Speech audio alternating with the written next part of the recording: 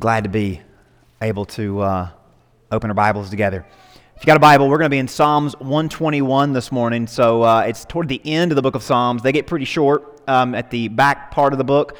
So if you open up the book of Psalms, if you open up to Psalms 119 and wonder if it's ever going to end, it will. Just keep turning a few pages, and at the end of that, you'll find Psalm 120, Psalm 121. It's going to be our text this morning. We're going to be studying the book of Psalms, particularly this section of Psalms, for the next few weeks. I've never preached through these texts before, never really given a lot of attention to the Psalms in general. It's just so hard. It's such a big book, right? And if we were to go book chapter by chapter through the book of Psalms, you all might find somewhere else to go to hear something different. Not that the word isn't great, and not that the Psalms aren't great, but sometimes it's good to move around a little bit. But God leads, and God's word is good, and He gives us His Spirit to direct us, and I feel like that He wants us to study some of these very powerful, some may be very familiar. I think this one particularly you're pretty familiar with. You probably sang it before. We're going to sing it before we leave today, and you probably are familiar with a few other songs that are inspired by this ancient song, Psalm 121. So if you opened up and you found your place, Psalm 121, we'll read it together. I will lift up my eyes to the hills. From whence come my help? My help comes from the Lord who made heaven and earth. He will not allow your foot to be moved.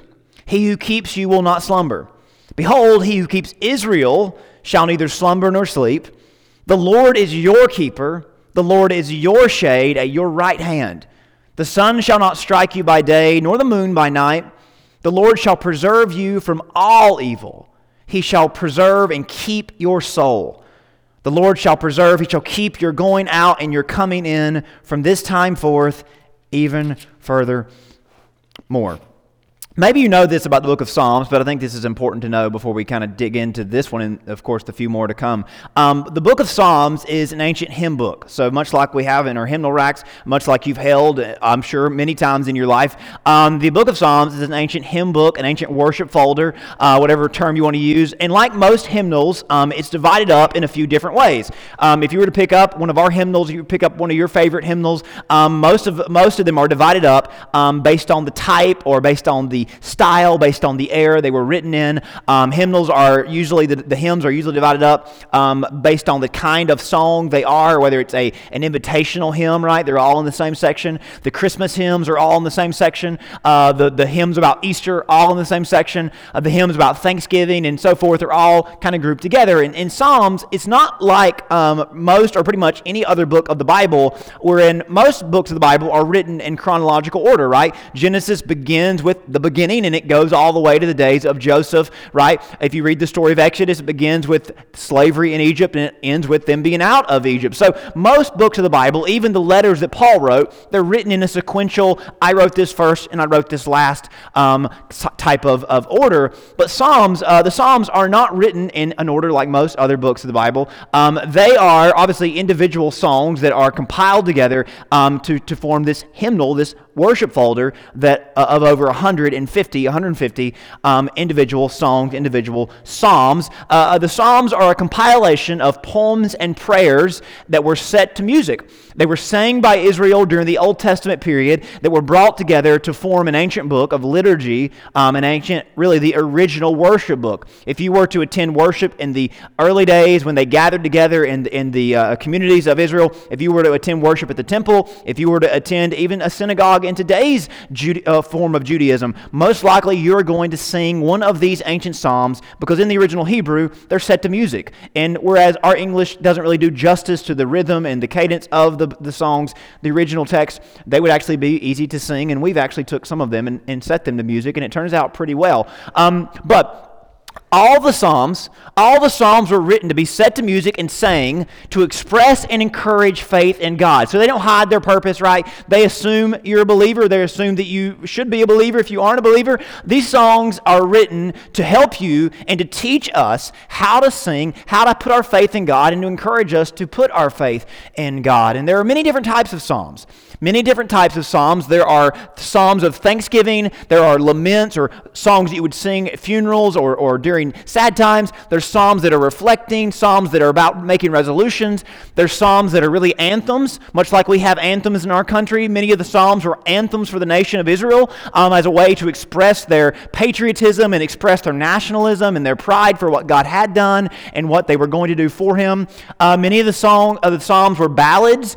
They told a story, much like in early America and in the 18th or the 19th century. Ballads were a big thing in our country, singing about the historical events in a kind of a pompous, very celebratory way. That there are plenty of ballads in the book of Psalms, and there are some that are prayers that are really good to go back and pray through and use as a template for prayer even in our day. And many of our worship songs have their origin and take their cues from these ancient songs. And the best worship songs, whether they're a hymn or a worship song, however you categorize them, the best songs, new and old, the ones that are worth singing, all rely on what has been inspired by God in the book of Psalms, rather than trying to come up with something fresh. There's a beautiful trend, especially in today's worship environment, and today's the folks that are putting out worship music. They are so heavily rooted in the songs, the language, and the format of these psalms, written not just by King David. You've probably heard David as the psalmist of Israel. He wrote a lot of them, but his sort of following would go on to write many, inspired by him and in that style. Solomon wrote a few. Moses wrote one. The choir or the music leaders in the nation of Israel wrote many of them. So they're not all they're not all attributed to a certain author or a certain writer, but many of them, of course, were written by David. The Psalms aren't about what God might give us. There's a trend, and there was a trend for a while in worship music, and it was more about, hey, this is what God might do for me, rather than who God is. The Psalms are, and the best worship songs, by the way, the Psalms are about who God is and what God has done, and praising His name for that, and getting encouraged and excited around who our God is, and they wire our hearts to Him. The Psalms repeat themselves a lot, and that's on purpose. That's not just because they didn't know what else to write. The Psalms repeat themselves to encourage memorization and to etch the words onto our hearts so that we might get this kind of as a part of our system and onto our soul. So something unique about the Psalms, though, is that they weren't just written to be sung in a building like this or in an assembly of worship at all. Many of them were written for what would relate to songs and music that we see today, played by marching bands, played in parade processions. Many of them were written to be sang by big bands of people that were moving from one place to another. And the reason is, Israel kind of had its beginnings as a traveling band of people, right? Leaving Egypt, going to Israel. They would spend much of their life moving from one place to the other, and they would sing songs while they traveled as a way to put their faith in God, as a way to rally around their cause that was from the Lord. And again, Israel was born and would always be this traveling band of refugees bound for a promised land. Even after they got into the land of Israel, they dreamt of something even greater that God had promised their ancestors. They traveled originally for 40 years, and their sense of community was rooted in their national identity. They were galvanized and refined during that era, and when they settled into the Promised Land, as they separated into their own tribes, into their own little corners of the nation, they still shared this national identity. They still were kind of wired by this corporate DNA, and they dreamt of, and they would organize festivals to kind of rekindle that spirit they had when they were in the wilderness. Even though that wasn't the best of times, the camaraderie and the community and the family idea of that, it was something they still longed for, and even their descendants would look back to. And they would worship together as one people under one God. Many of the Psalms feature lyrics and verses that look back on those events of Exodus, the events when God originally saved the nation and established the nation, when He forged the nation out of Egypt, and He did many wonderful things, right? He faced off against Pharaoh, and He brought the plagues on the land of Egypt. He brought the Israelites across the Red Sea. He brought them manna from heaven. He brought quail from out of due season and out of the area. He did amazing things for them, and they would often look back in these songs at what God had done years and years before. One of the Psalms that is kind of one of these reflecting Psalms is from Psalms 77, and the writer says, I will remember the deeds of the Lord. I will remember your wonders of old. I will ponder all your work and meditate on your mighty deeds. Your way, O God, is holy. What God is great like our God? You are the God who works wonders. You have made known your might among the people. Now notice though, the beginning of that verse is all, the beginning of that stanza is all about what God had done, but the close of that is, you are the God who still works wonders. As if they were singing out, not just looking back, but maybe looking forward, hoping that God wasn't done doing mighty things. Now, we sang earlier about a mighty God, what a mighty God that we have, and mighty is one of my favorite words to describe God with, one of my favorite words to ascribe to God, really appropriate word to describe God with. A quick Google search of the term brings up an Oxford definition, really the most common definition of the word mighty, sounds something like this. It means to possess great and impressive power or strength, especially on account of size. So when something or someone is described as mighty, we imagine them, we get the idea that they are great, they are impressive, that they have no opposition that can stand against them. And we like to picture them, and really the nature of the word imagines them as very big, as very great, as more than we can imagine. And when something or someone is described as mighty, we get the idea that the odds are usually or always in mighty's favor, right? Mighty doesn't lose, right? Mighty doesn't run out of power, right? Mighty doesn't suddenly become less mighty over time. Mighty is forever. Mighty is something that you continually reap the benefits from and you continually can see the wonders of. See, Israel sing about the might of God displayed in years past, but come on, the reason they sing about the mightiness of God wasn't just because they were waxing nostalgic about it. They sang about God being mighty for the same reason we sing about God being mighty.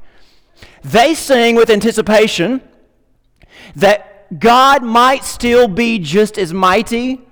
Maybe his might could make wrong things right for them too.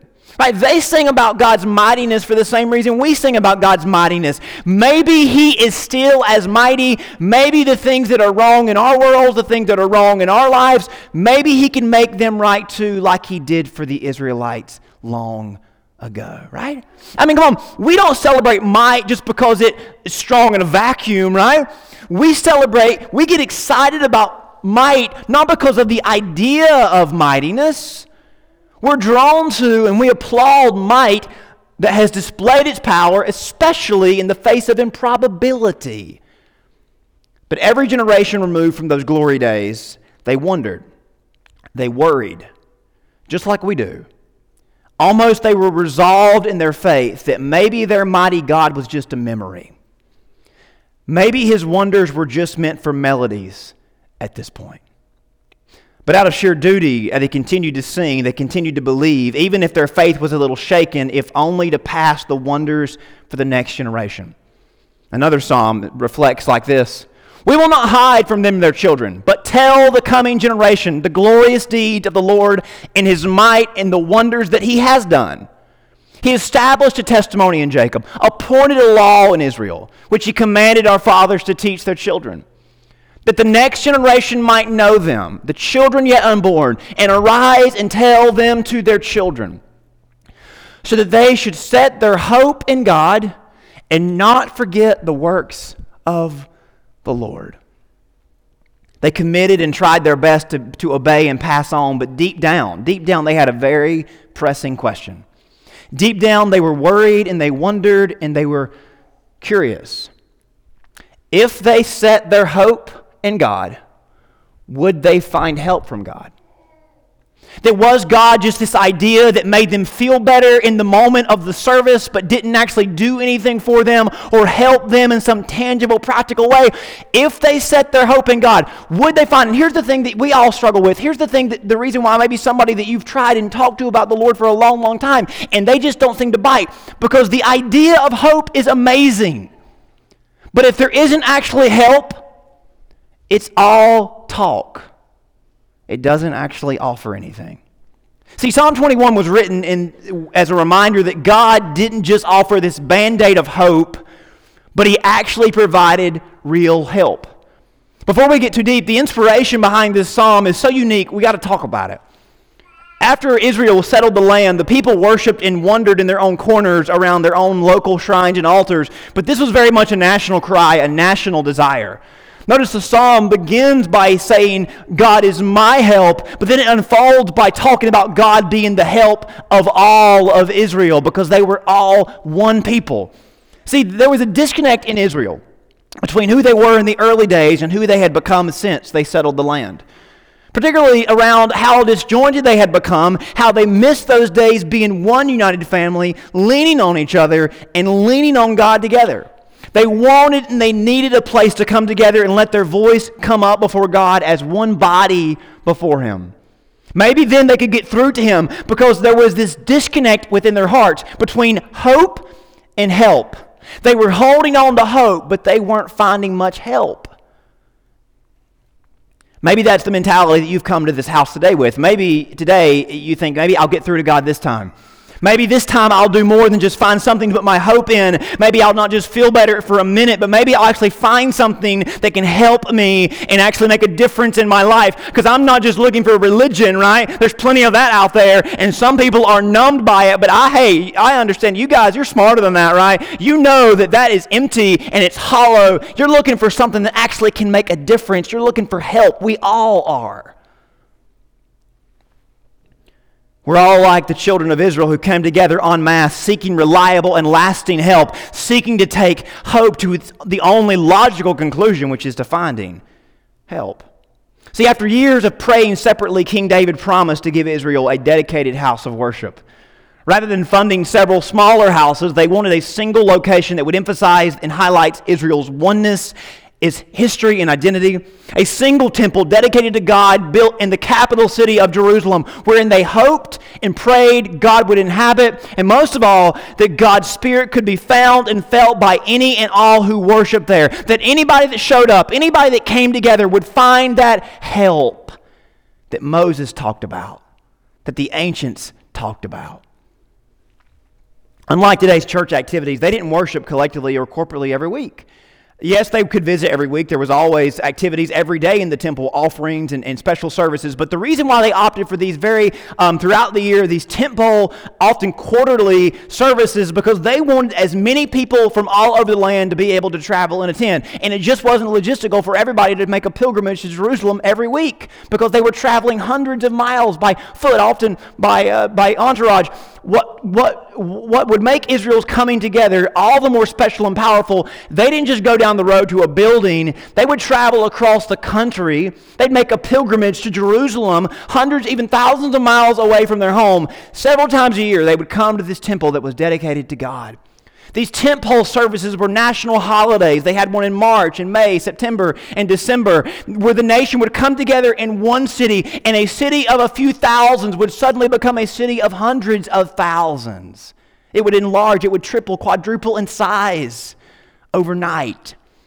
Calling back to their origin story, worship leaders and tribal leaders in the land came together and began writing and producing songs that the bands of people would sing together as they traveled, as they ascended Mount Zion. Over time, and all these years later, these 15 psalms are recognized and are called Songs of Ascent. And from Psalms 20 actually to Psalm 134, you find these songs of ascent. And we're looking at Psalm 21 obviously today. And some of our favorite songs find their origin in these often overlooked psalms. The cry of these songs is one for healing and guidance and unity and more to be spread across and over the whole nation. The idea was to give a voice to all that were to all that was in the hearts and minds of the people. As they ascended this mountain, it was a picture of the struggle that they faced every day, looking for the solution found in God. The songs that were written and were sang by these bands of travelers really were templates inspired and designed to draw out the true desires of our hearts. And that's what worship is all about. That's why the words and songs we sing are so important, and why so many songs might be quality music and have catchy words, but if they don't draw out our true heart's desire, they're not doing their jobs, and we don't get any closer to God as a result. As they would band together and head towards Jerusalem, as they would ascend Mount Zion, they would sing these songs together. They would set their minds and their hearts on God because they had learned, they knew they needed help from God. They knew that something wasn't as it should be in their hearts. And if we're being honest, all of us know something isn't always as it should be in our hearts. Listen, they didn't ascend Jerusalem because they were looking for signs and wonders, awe-inspiring flashes of brilliance and beauty. They weren't going to the temple to see fire or to see water part and all the things they had heard about of old. As they had settled the land, as they had dispersed throughout the land, it became apparent that they needed a different kind of help. They needed a practical, lasting kind of help. You'll remember when they became free people and God was leading them through the desert, as soon as they got a little ways from Egypt, God started handing out laws to the people of Israel. You know the story. They got to a mountain and God started giving them thou shalt and thou shalt nots. And they said, whoa, I thought we were free. We didn't ask for rules. Just let us enjoy our freedom. And God's response over and over again to them was that freedom is only found in following the Lord. Without His word to guide us, we will find ourselves bound once more. Because within every one of us is a nature, a tendency, an eagerness even to do things that's contrary to what's best for us. It's unexplainable, it's undeniable though. It's real, and it's there inside every one of our hearts. We fight against it daily, and Israel found out. Israel found out as they moved into the promised land, as they got settled. Then more pressing than the threats from villains or disasters was their own sinful nature. You can call it rebellious, you can call it self-destructive, you can call it fumbling, whatever it is. More threatening than the villains of this world and disasters from this world is the nature inside of us that will destruct if it goes unchecked. Suddenly, all of those laws about how to treat one another, how to honor God were so relevant, and while they respected the laws, their nature didn't care what God said. It's like the more they tried to do what was right, the more they found themselves in situations where doing the right thing seemed impossible. You been there? The more they disproved of their wrong choices, the less prone they were to do the right thing and less desirable it seemed. It made no sense, but come on, it makes perfect sense, doesn't it? Most of us would say we wish we didn't do half the stuff we do, but there's a will within us that's stronger than we actually want to admit. There's a will within us that we don't even try to suppress. Most of us would love to be and do differently, but we just can't figure out how.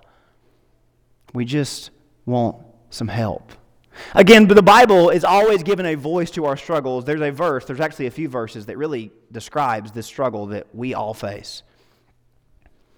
Romans chapter 7, follow along with me. For I do not understand my own actions. For I do not do what I want, but I do the very thing I hate. Now, men, you should try this next time you mess up. I don't understand my own actions. See if they'll let you off the hook, right? It works every time for me.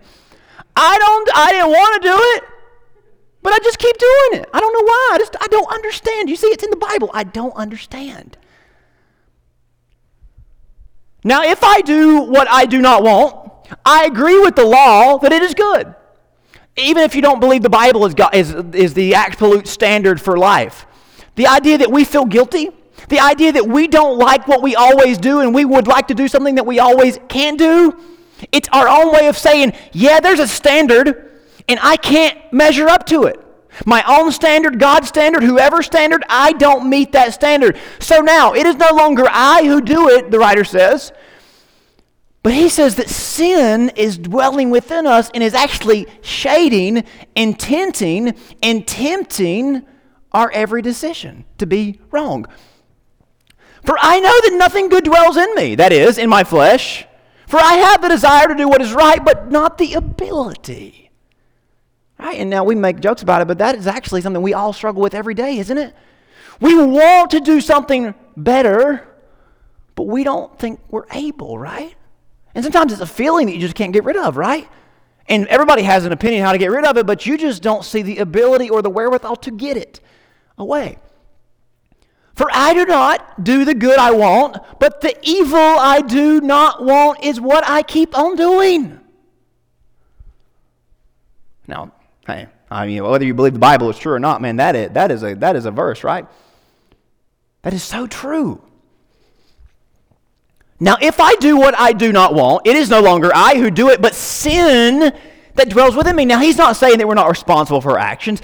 The writer's just saying, hey, there's something in me that is pushing me in the direction that I don't really want to go in, but I can't really articulate what's going on. It's just this nature that seems like it's got a hold of me. So I find it to be a law that when I want to do right, evil lies close at hand. For I delight in the law of God in my inner being, or I want to do the right thing, but I see in my members another law waging war against the law of my mind and making me captive to the law of sin that dwells in my members. So here's where Israel was. We're free, but we're not free. We're no longer slaves in Egypt, but we're still slaves in our land. Oh, wretched man that I am, who will deliver me?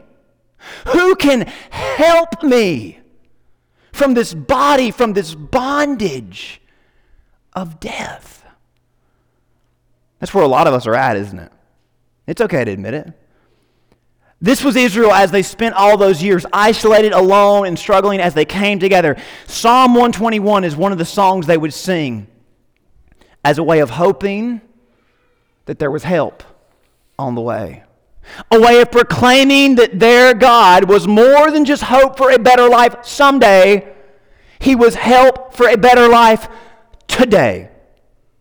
See, a lot of you come to church. A lot of us have been in church all our life. We've heard about hope for better someday. And I know y'all, hey, I'll be the first to admit it. I used to sit in church all the time thinking, listen, I don't want to hear about hope for someday. How about help for today? Because I need it right now. And the Bible's a big book, right? I mean, hey, God had to write something about helping me right now. Then I started reading it, and I figured out he wrote a lot. But it wasn't just what he wrote, it was what he can do. Notice over and over again in this psalm, we have this phrase, the Lord will keep you. The Lord will preserve you. The word keep there can mean preserve or guard. It literally speaks of the job of a watchman on a city tower. Now, back in the day, right, every major city had a wall surrounding it, and they would have watchmen on every certain point of the wall that would do what the title suggests. They would watch. And the watchman's job were to keep evil out and to make sure that peace stayed within. They were to look to the surrounding to make sure that nobody evil was coming toward them, but they were also to look inside the city and make sure that the peace was being maintained, right? And if it wasn't being maintained, they would call someone to, hey, go put that fire out, go watch that person, go see what they're doing, go try to help them. But hey, I've got to send the army, I've got to send the military out here to fight this band of evil coming in, but we need to make sure we address the peace that is coming undone within.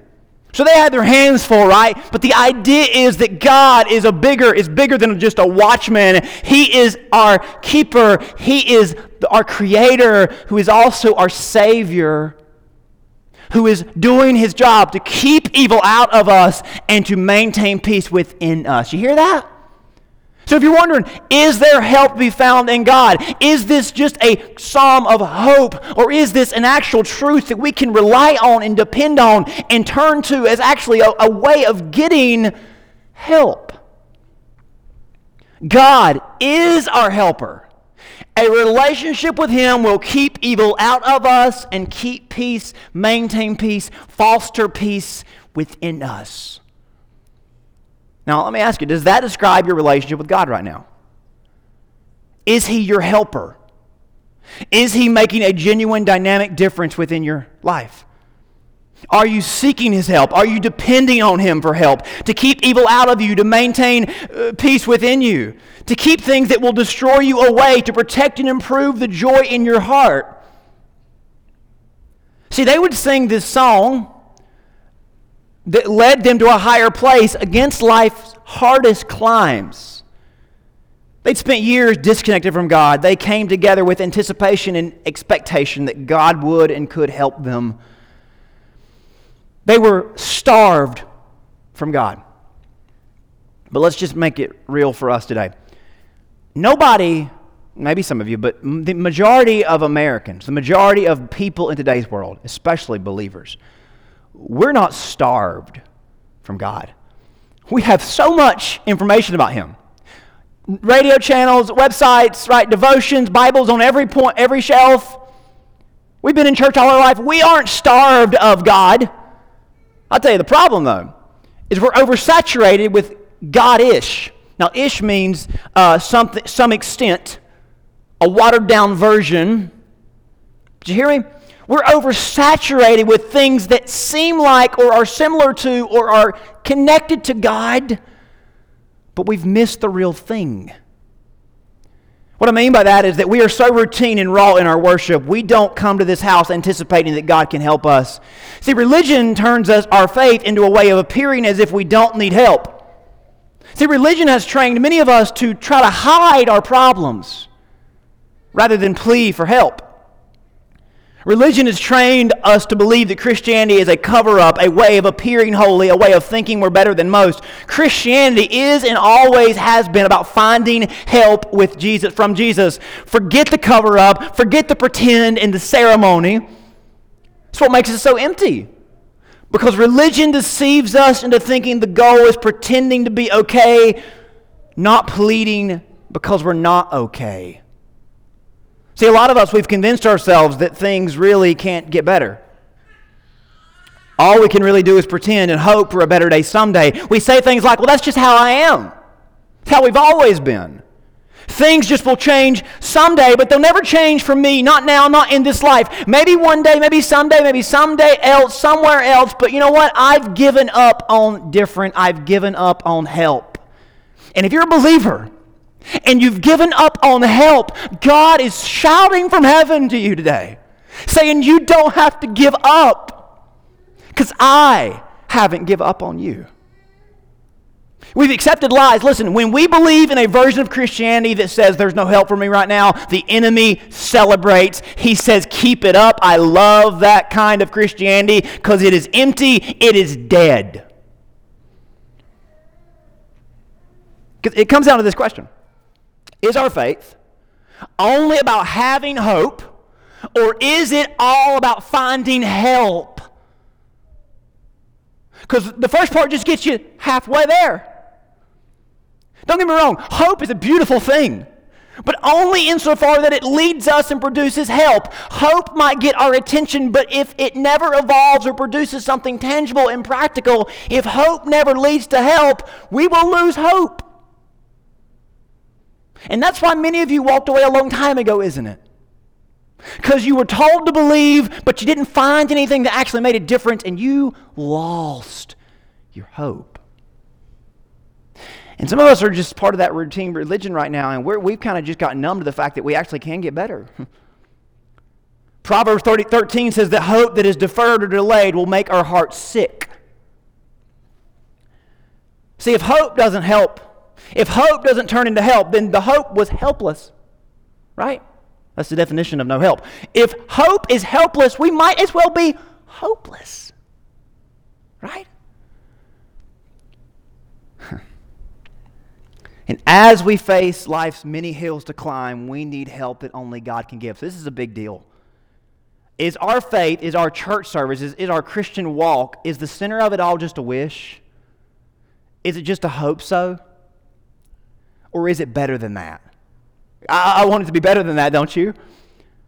Now, there are a lot of opinions about this. People take it every direction they can take it. For many and most Christians, the reality is that our faith is contained in buildings like this, enshrined in places like this. Our faith is a relic or a routine, a ritual or an idol. More about ideas and values, and week after week we come into buildings like this. We sing about hope, but we never get any help. And it shouldn't be that way. We come and we go with areas of our lives in need of help, whether our relationships, our morality, our finances, our priorities, our planning, whether we agree or identify that we need help in any of these areas or not, the truth is that our faith doesn't seem to be making a difference in our lives. And come on, if our faith is in a mighty God who has something to say about everything, shouldn't He make a difference for and within everyone? And I don't blame us for not getting the help. I think a lot of us haven't been led to the place to get the help. Should we be able to live and plan and spend and save without God making a difference in framing what we do and how we do it? Should we believe and behave in a whatever way when it comes to our morality, our politics, our personal, our professional lives without consulting and thinking about what God would have us to do? Come on, we even believe that God became a person. He became one of us to walk in our shoes, to live in our places, to embody the ideal life. We believe that Jesus ended up on a cross. He ended his life on a cross, not for a fault of his own, but for every fault of ours, right? That's what we believe. We believe that Jesus died not just for the stuff that we've done wrong, but for every inclination and intention we have to do wrong. And if he did that for us, that means there's help, right? It gets better. I'm not here to talk down to anybody or beat up on anybody, but this is where we might have some tension. We don't want to admit that we might be wrong sometimes or have some wrong areas of our life. We have a tendency to do some wrong things, though, don't we? We all have areas of our lives that we wish and hope we could change. The anxiety that we allow to dominate our minds and control our thoughts. You wish there was help for that, don't you? The anger that you allow to fester, and the bitterness and the jealousy and the unforgiveness. You know what breaks my heart as a pastor? Because I have this conversation more than I have any other conversation as a pastor. People come to me sometimes, and they come to me about a relationship that's broken. And it's awful, and it's gut-wrenching, and it breaks my heart, and I feel bad for both sides, but I'm really sad for the person in front of me that's crying and upset. But the conversation usually ends with somebody looking at me saying, is it okay that I can't forgive them? And I want to tell them, why are you asking me that? You know what the Bible says. You know what is right. But you're asking me that. We ask that. We want an exemption because we hope that will make us feel better. But it's not going to make us feel better, is it? Because we know all too well the misery of harboring any kind of sin. Listen, people come to me all the time, is this wrong? And they hope that if I say it's not, they'll feel better, but it's not going to make them feel better, right? Because sin will eat us alive. It destroys lives, and we know it, don't we? And a lot of us are right there right now in the middle of it. The lust we entertain that doesn't take the place of intimacy, it just makes the void wider. The fear we give into, the greed we buy into, the thing in you that you can't suppress, that you hate, but you're just convinced you're stuck with it. Come on, there's a ton about ourselves that we're not happy with, a ton that we wish we could change. And if we're Christians, we ought not just have hope and wish and wonder. We ought to be able to find actual and real help. So by all means, faith in Him should make some kind of difference. It should offer some kind of help. Because the story of Jesus doesn't end with a cross. It continues with a resurrection. He came back to life for the win of everybody. To transform hope into help. The cross is our hope, but the resurrection is our help. And when we place our faith in Jesus, the one who rose from the grave, we don't just receive hope for someday, maybe. We receive help for every day, definitely. So, when we find ourselves like the voice, like the template, when we find ourselves saying, oh, wretched man that I am, who will deliver me from this body and from this bondage of death? We can confidently say, thanks be to God, through Jesus Christ our Lord. We have found the help they dreamt of, they were looking for. Woo, right? Thanks be to God. We can say that together. Even if you don't believe it, you can say it with me. I think it'll make you feel better. Thanks be to God through Jesus Christ, our Lord. If you feel wretched, if you feel undone, if you feel broken, if you feel helpless, come on. There is help. There is deliverance. There is salvation. There is freedom. There is power in Jesus. He's more than just hope for a better future. He's our help for a better today. Not just hope for the afterlife. He is help for this life. Listen, there's a heaven, and we're going there someday. It's better than what we got now, right now. But if you're waiting on heaven to make things better for you personally, for your marriage, for your relationships, for your finances, for your worldview, for the choices you make when nobody's looking, listen, you don't have to wait. Right?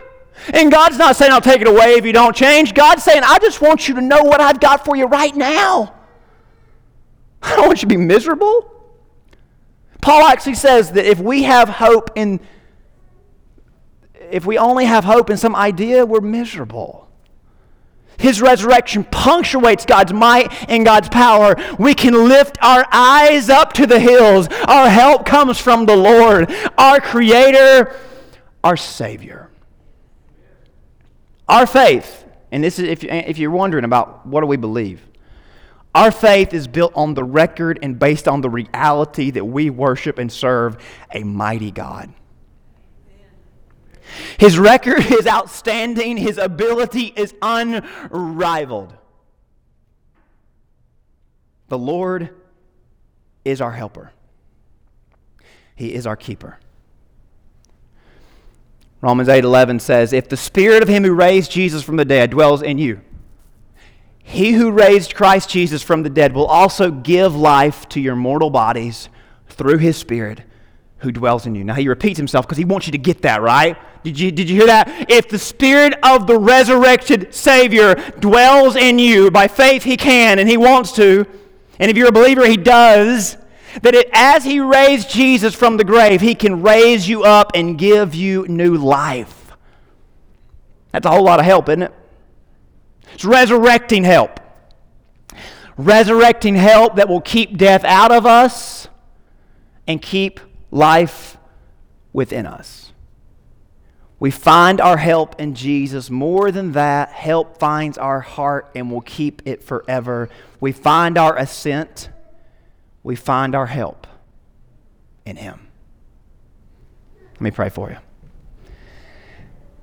Father, I love the fact that You did not just dangle hope in front of us and say it might get better. You sent Jesus to find us, to tell us that it can get better. God, there's somebody in the house today that they've got some emotions that are ruling them and controlling them. It might be fear, it might be anxiety, it might be anger, it might be jealousy, it might be bitterness, it might be greed. I don't know what it is, but somebody has some things in their heart that is just eating them alive. And God, they've been told to hope for things to get better, but God, You've said today that You want to help them. They can come, they can surrender that to You, they can find help from You. Your Spirit can help them and guide them to a new and better life. Lord, there's somebody here today, they're fighting addiction, they're fighting some sort of relationship pain, they're fighting something that just continues to fester and get worse and worse. And they've been told all their life that religion's just about hiding that stuff, but Jesus has said today, I want you to bring that stuff out, I want you to confess it, I want you to lay it down, I want you to be bold about it, I want you to plead to me about it, and I can help you with it.